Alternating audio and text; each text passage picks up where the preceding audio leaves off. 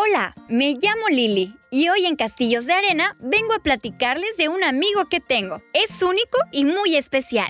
Escuché que tiene autismo y mientras lo observo, no dejo de pensar que tal vez no le gusta su nombre, porque cuando lo llamo por el suyo, no me contesta. Aletea como un pajarito que se dispone a emprender el vuelo.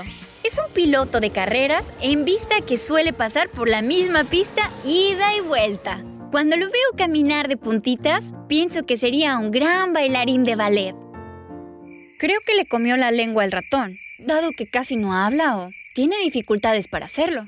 Quizá los sentimientos de otras personas tienen un idioma diferente al suyo, porque en ocasiones no los puede comprender. Es muy ordenado como un diccionario. Lo observo cuando coloca las cosas en fila. Puede que se convierta en un fotógrafo, ya que aprende mejor a través de imágenes. Probablemente sea un maravilloso paleontólogo, ya que su vida gira sobre los dinosaurios. Es como un grabador de voz. Ocasionalmente escucho que repite lo mismo. Cuando otras personas no lo conocen y lo miran, suelen expresar que está en su mundo. Entonces, suelo imaginarlo con su traje de astronauta. Aunque él no lo sabe, porque incluso en ocasiones evita jugar conmigo, es y será mi mejor amigo.